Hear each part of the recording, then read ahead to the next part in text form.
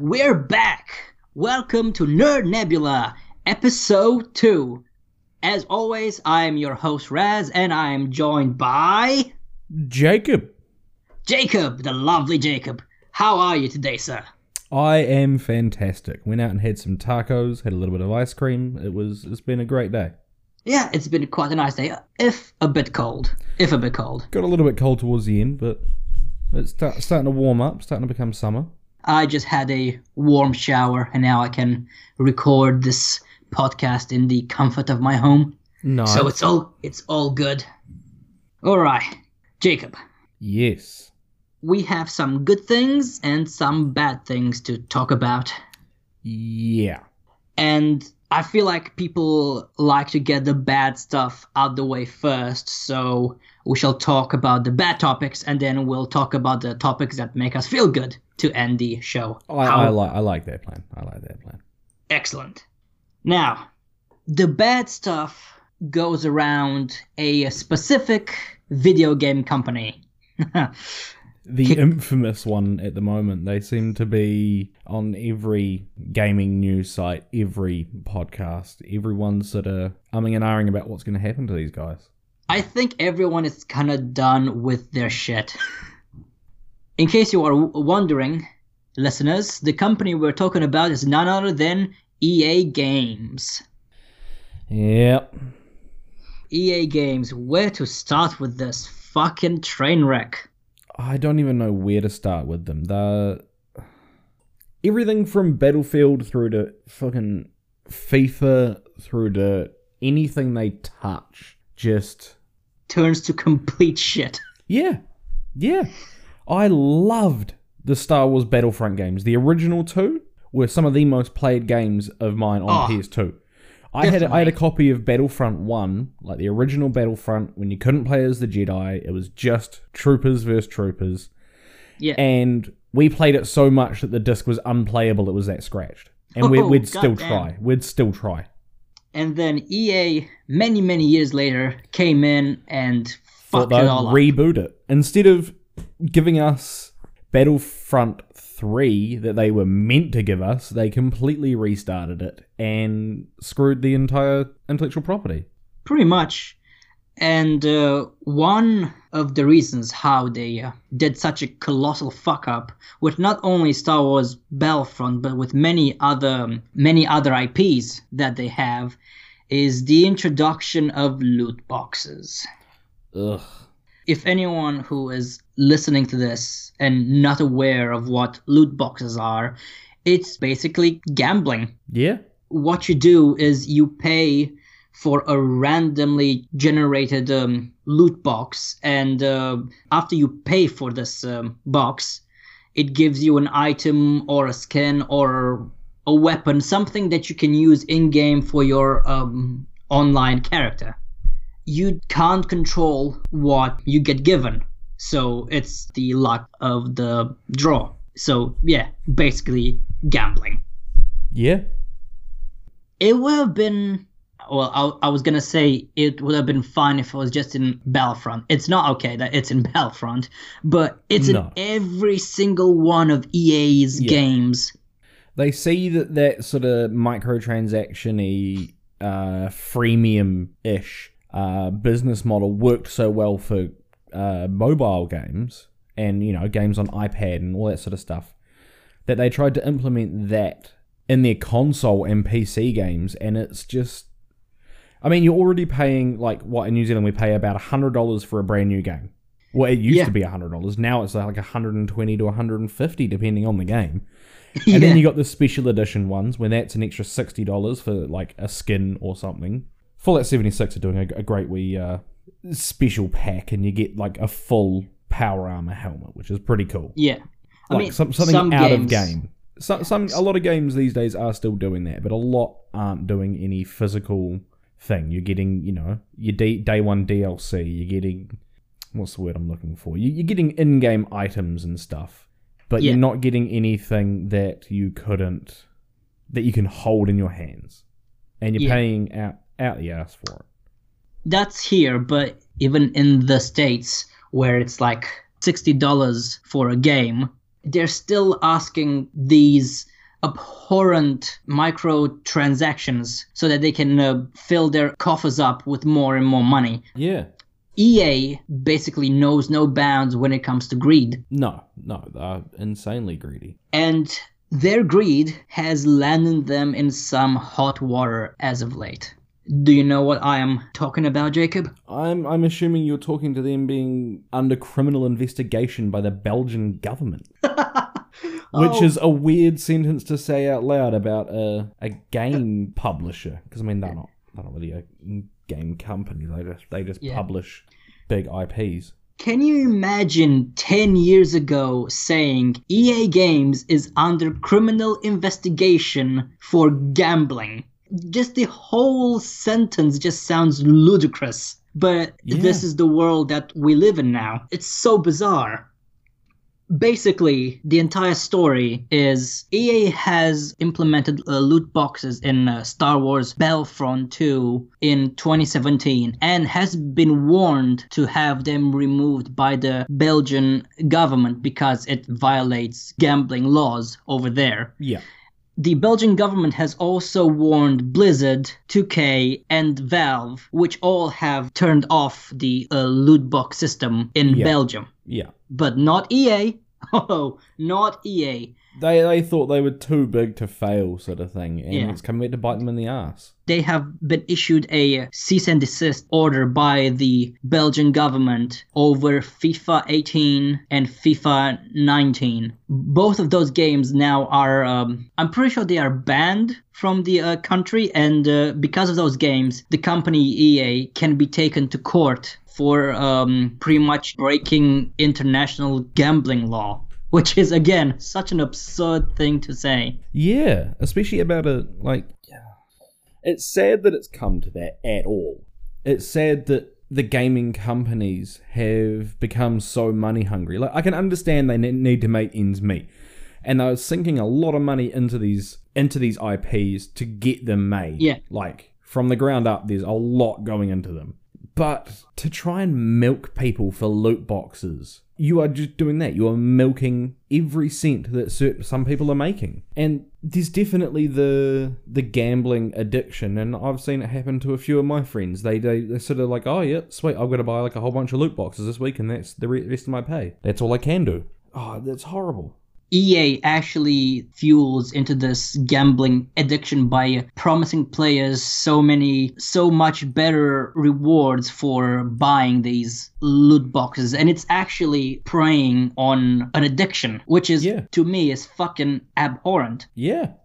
Are there no depths that EA isn't willing to sink to? At this point, I don't think there is. Yeah.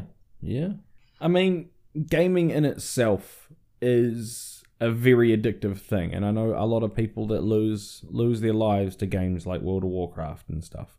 They're playing on that side of everything. They're playing on that need to compete with everyone else and to be the best and to have the most gear, and they're preying on that and making you pay your way to get those sort of things.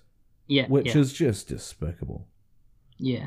And from this news comes a very interesting conspiracy theory. The ex-vice president of EA, let's see if I can get the name right, Patrick Soderlund, I think that's how you say his last name, has made $48.3 million last year. More than half of that comes from a bonus he got for his implementation of said loot boxes into EA's games. That bonus was $27.6 million. And in August of this year, after EA has gotten into some hot water with the Belgian government over the gambling issue, he just up and quits. Yeah. Maybe it's just bad timing. Maybe he wanted to leave for a while because he has been working with EA for more than 20 years. But to a more skeptical mind, it kind of sounds like he came in, did his job implementing gambling into the games, made his money from it, and then said, "See ya, suckers," and fucked off. Yeah, I mean, you wouldn't be a fool for thinking that he sort of saw that things were getting a wee bit rough and decided to jump ship before he hit the rocks. But I don't know if we can really speculate too much at that sort of stuff. I know what you mean. It's just, to me, it sounds like a very odd coincidence that he would just drop such a high-paying position at the height of his career, Yeah. you might say, exactly when EA was getting into some legal trouble. Yeah. Me, for one, I think there's some truth behind it, even if it's not fully there, but, Yeah, it's kind of hard to gauge whether or not, without seeing interviews with him. He definitely strikes me as a very business-oriented person, and he obviously wasn't in it for the love of making games. He was there to make money. Yeah, he was there and to he make... made a fuckload of it. Made an obscene amount of money. It's more money than I will probably see in my entire fucking life. Probably. Yeah, probably. He's made more money in a year than you will make in your entire life. And that 10 people would make in their entire lives. I would kill for just $1 million. The guy has made off with 48.3. And that's just from the last year, let alone what else he built up over his time at EA. Yeah. But at least for me, my hatred for EA doesn't stem from just loot boxes. They have fucked over a lot of gaming companies and their respective IPs. Yeah. One of my all-time favorite horror franchises, at least in terms of video games, Dead Space. Such a great series of games. Even just thinking about it now, it just makes me angry about how they fucked it up. Visceral Games, the company that created Dead Space, worked tirelessly for 3 entries. Mm-hmm. And then, after the third one didn't meet EA's expectations, they pretty much just killed off the franchise and shut down Visceral Games. Such a shame. And in the video game industry, if you're working for a video game company, you're not really assured that you're gonna move to a different project or like a different company. Yeah. You're normally working on a specific project, like, for example, Dead Space. And when that project ends, you might be reassigned, or you might find that you don't have a job. And in the terms of your company shutting down... I'm scared to think what happened to all those employees. Like, did they move over to EA or... I can imagine a lot of them would have got swallowed into the maws of EA, but I reckon there would have been a lot of people that ended up jobless. And that's... I mean, part of that is living in the tech industry. It's very volatile, and one day you could be making big bank working on your dream job, and the next day you're jobless, and you've got to go scrounge to make ends meet. And that's the problem with a lot of the tech industry, not just in game design and everything, but every aspect of tech and popular culture. Look at people making movies. Sometimes they'll finish a movie and then not be able to do anything for a year. Other people are constantly in work. It all depends on you, and I don't know. I can imagine there was a fair few people left out of sorts after that. Yeah. Alright. Well, I think it's time to move away from the sad and depressing topics. Yeah. But before we go, I just want to rip a bit into 2K Games, who have been begging, right? They have been begging their players to talk to their government officials in Europe to allow 2K Games to continue their implementation of loot boxes. Yeah, that's pretty funny. That's pretty funny. How desperate can you be for more money that you're willing to ask your consumer base to talk to their government officials to allow you to implement your fucking gambling? Yeah. It's mind-blowing how they sort of have the audacity to do that. Like, please talk to your government officials so that we can take more of your money after we take your money. I know, it's one of those things where I kind of hate them, but I have to respect just the sheer balls on them. If nothing else, it shows they're dedicated to their greed. Either that, or it's a sign that that company is not doing well. Yeah. But that's all of the bad stuff that I want to talk about. Now let's get into stuff that we like. Mm-hmm. And I think you have two things that you want to talk about or yes. inform me about. So I Yes. will let you take it away. Okay, so I read a lot of books growing up. A lot of fantasy and sci-fi sort of books, mainly. And one of my favorite series, it is hands down my favorite fantasy trilogy of all time, the Magician Trilogy. Or, what is it? The Rift War Trilogy, sorry. Which is the Magician book. And they are looking at making it into a TV show with the original writer of the book, Raymond E. Feist, as an executive producer on the show. And I am very excited because the writing style leans itself towards cinematic or TV very, very well. It's the way it's written and everything. Even as a teenager, I could always see it turning into a show or a movie, preferably like 8 movies, because he's like 40 books in the series now, I think. Holy shit, okay. Yeah, he's been a busy boy over the last like 15, 20 years. And it seems like he actually just finished the world. So he's finished writing books in that series, which, I mean, he's got one up on George R.R. Martin there. At least when they're making a show about this, it's going to be finished. So they have enough source material to choose from. But yeah, very, very epic high fantasy. It is fantastic. And I am very, very interested to see what happens with this. I'm following it with bated breath. There hasn't been much details that I've seen come out about it. I've seen a couple of posts from Raymond E. Feist himself saying how excited he is about everything. So I'm very much looking forward to seeing some of the concept art and seeing some trailers soon, hopefully. Yeah. All right. That all sounds very good. But for people like me who are not exactly aware of what the book series is about, can you give us a slight plot synopsis? It's your semi-standard high fantasy with your wizards and your knights and your goblins and your orcs and elves. It's sort of very reminiscent of Lord of the Rings style stuff, but without feeling like just another fantasy book. There's some great stories in there. I really don't want to spoil it for anyone, and I don't know how to talk about it without spoiling heaps of it. Okay. So I really just encourage everyone to go out and read the Magician book. The first book in the first trilogy is an absolute masterpiece.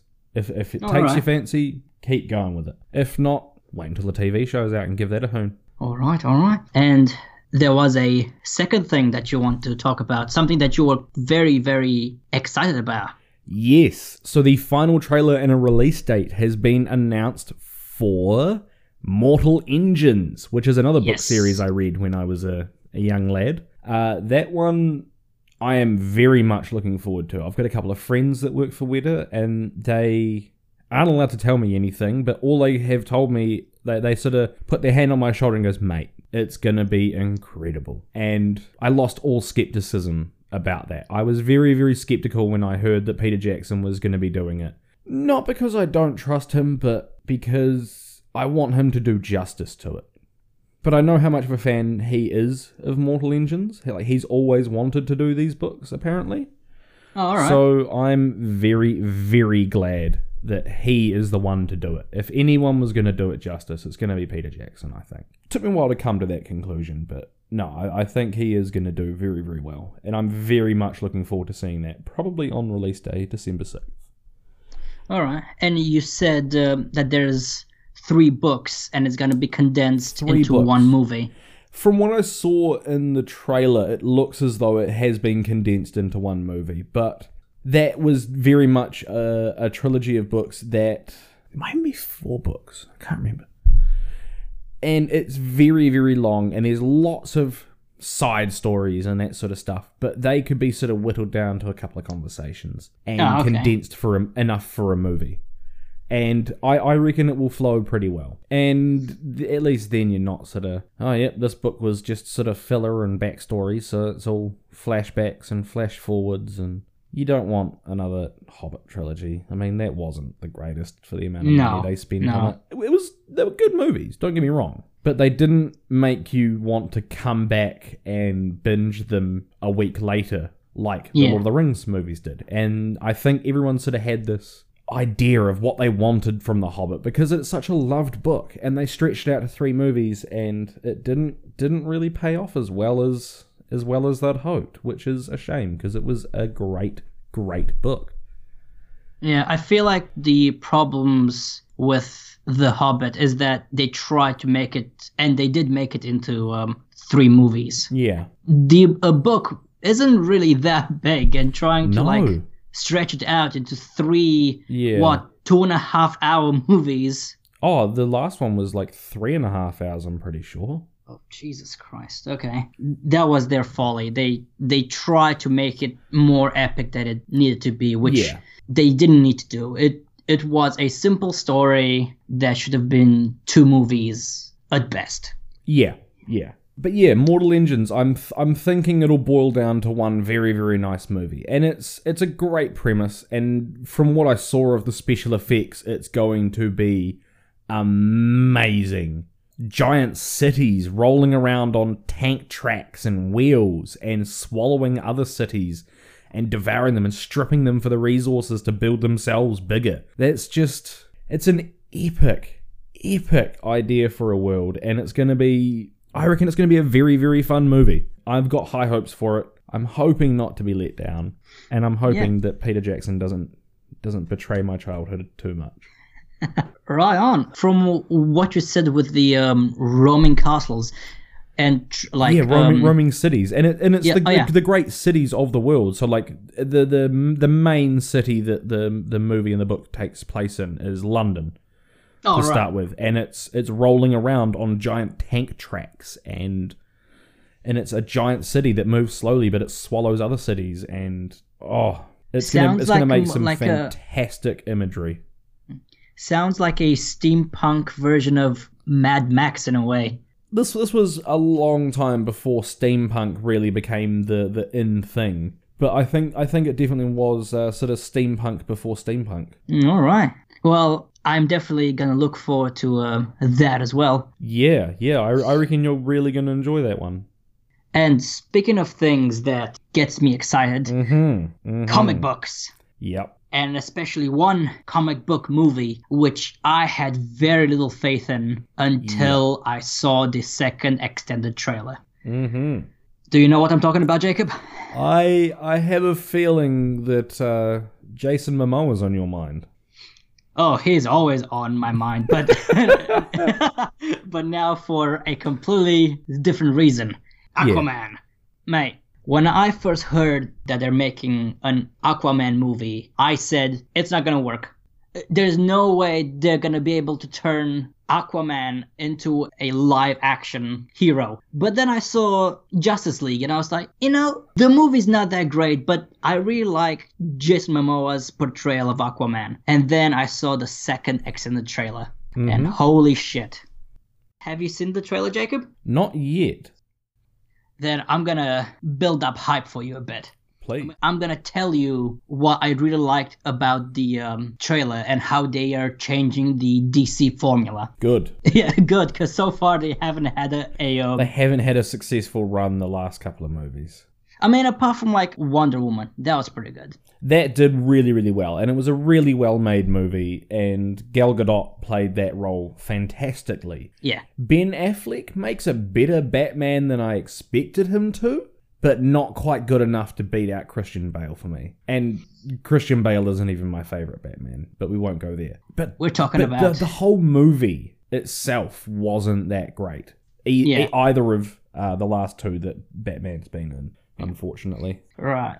I'm going to say this, though. It looks a lot more inviting than any other DC movie. The reason for that is it actually has fucking color in it. You mean it's not entirely washed out? I know. It actually has reds, blues, purples, and they all stand out. For example, there is one character who has red hair, and that red hair stands out in a good way. It makes the movie actually look like a panel of a comic book, but in a very good way. Interesting. Because the color grading in a lot of those movies has been very, very washed out and dull and depressing and dark and morbid. Yeah. But not all of the comics had that sense to them, which kind of made it a wee bit hard to buy into all of that. Like, Batman's definitely meant to be dark. Yeah. Superman, not so much. Superman is a jovial character who he can be serious, but he jokes a lot. He's a character that loves life, and to see him just be a bit of a wooden plank throughout most of the DC movies so far, it just kind of hurts. Yeah. With this one, they bring in humor, not like Marvel level humor, but enough that it fit the kind of Aquaman that Jason Momoa is gonna portray in the movie. Because so far, he hasn't become, the king of Atlantis. He has no responsibility. He's more of a wild card. Yeah. So having him just joke about throughout the movie as he gains more and more responsibility fits the character and the world he's in. Yeah. This is going to be a bit of a weird one if you're not into music. The music now incorporates synth loops. For some reason, with me, it creates a whole nother dimension to the soundtrack. Like, it's not just the 1 or 2 note ominous music or the action sequence. It creates more of a bombastic feel to everything, which makes you more excited. Like, watch the trailer when you have time. Yeah. There is one specific chase scene in it. And just notice the synth loops in the background. It makes the scene so much more enjoyable. I'll definitely look out for it. The last thing I want to talk about in regards to Aquaman, I didn't think they could make the classic outfit work. Yeah. If you know the classic outfit, it's the gold and the bluish green pants. I always thought it looked silly. It looked out of the 1980s era of comic books. But seeing it on screen, I'm like, oh, it looks regal. It looks imposing. It looks like something a king would wear in battle. His own personalized armor. Interesting. Yes, it does look a bit clunky. I was wondering how that outfit would work, because it's very of a bygone era in comics. It's very... As you said, it's very 80s. That's about all I can say. It looks a bit clunky. I'm not going to say that it doesn't, but it fits the whole king motif. I'll definitely have to look out for that too. I'm always interested to see how comic book costumes for superheroes and for anything translates to the big screen. Because, I mean, they want to keep it true to the original to a point, but you also want to add your own spin and you want to make it so that it fits the entire movie and the themes that you're going for. It's a very hard job to get the design of all this sort of stuff down. So it'll be interesting to see how they do with the Aquaman costume. I reckon that's going to be a very tricky one to pull off and have it dance that fine line between paying homage to the old, but also keeping it nice and modern. Well, drawing to the end of episode 2 here, before we do, I just want to address some hype that I have, and I know that you have some hype for it as well. The obvious one is Red Dead Redemption 2. Which I thought was coming out this Friday. Oh, the look on your face when we had to break your heart and tell you that you had another week to wait. It honestly left me drained for like 5 seconds. I fully thought it was coming out this Friday, but with all the news about the game, the very small details that I've been reading about the game, it just, I can't wait to get my grubby hands on it. I think the latest news from it is that if you turn the mini-map off, characters in the world will actually tell you how to get to your destination. I didn't see that. That is awesome. Yeah, it's just those very small details that amp me up about this game so fucking much. They're trying to make it as immersive as possible, and that's just... Oh, I love that. I don't know why they added in... Have you seen the bit about the horse's testicles shrinking in the cold? Yes, I have. I laughed so much when I heard that. And now I just want to... kind of made me want to go and ride around on a horse, find a cold spot, and see if his nuts shrivel up. But I also don't want to be that guy that goes out of his way to see if a horse's nuts shrink. It will definitely raise a few eyebrows. Yeah. I think we talked about Red Dead Redemption 2 on the first, technically, episode 0 and in episode 1. So we're going to move away to another game that's coming out a few days after it that not many people know, but I definitely am. Definitely slipped under the radar a bit, hasn't it? Yeah. Like, it got announced at E3, and then just pardon the wee pun here, but the cult following has sort of stayed with it and has kept up with it, but it's not garnering the big attention like the stuff like Red Dead Redemption and stuff is getting. Yeah. And that game is Call of Cthulhu. Based, of course, on the now insanely popular Cthulhu mythos by H.P. Lovecraft. It's going to be a retelling, I think, of the Shadow over Innsmouth, but with a different location, a bit of a change in story and characters, but the main focus will be story elements from that novella, I think. Yeah. It looks like they're sort of going to incorporate little bits and pieces of each of the books regarding Cthulhu.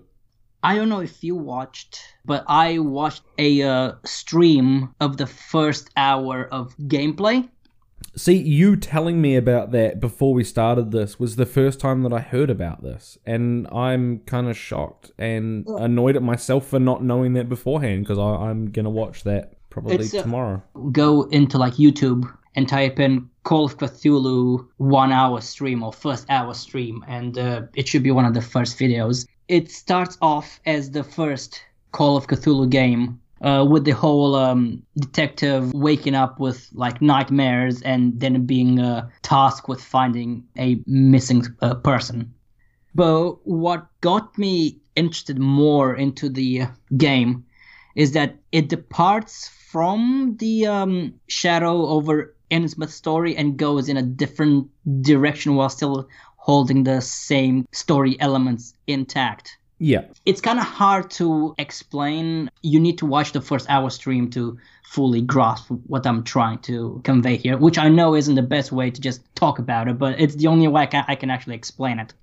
I'm definitely going to have to go and watch it. The game is very dark and dreary and just kind of fucking depressing to like look at, but that's what makes it beautiful. It's what makes a good Call of Cthulhu game. And the last thing I want to say is that the voice acting, there's just something about the way the characters speak that really fits a H.P. Lovecraft story. It's one of those things where you need to be familiar with the works of H.P. Lovecraft. Once you watch a bit of the gameplay and the characters talking and interacting, you'll be like, yeah, that's an H.P. Lovecraft story, all right? Cool. I'm really glad that it seems like someone's going to be doing it right. Because, I mean, I've got big love for the Cthulhu universe and mythos.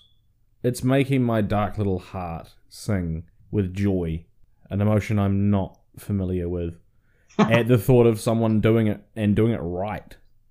Yeah. So I'm kind of on the fence. Part of me wants to not look into anything about it and then play it and then just absorb the whole lot. And part of me wants to learn everything I can about it as soon as I can, like stay up all night tonight reading about it. Well, Jacob, is there anything else that you would want to say or feel like you left anything out? I feel like we got to everything that we had written down pretty much. All right. I want to see more about this Magician series, the Riftwar saga. I want to know some more about that.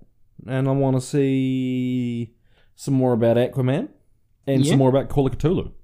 And other than that, I think I'm at least I'm taking something away from this. I want to learn more. Yeah. Well, that's what I hope people take away from this, is that they get excited about stuff that we like, because that's the whole point of us doing this kind of podcast thing. Yeah. Without any other things, I think we shall end episode 2 here. Without further ado, take it away. Thank you for joining us for episode 2, listeners. And until episode 3 comes out, take care of each other, and we'll see you soon. Hail Satan! Good one.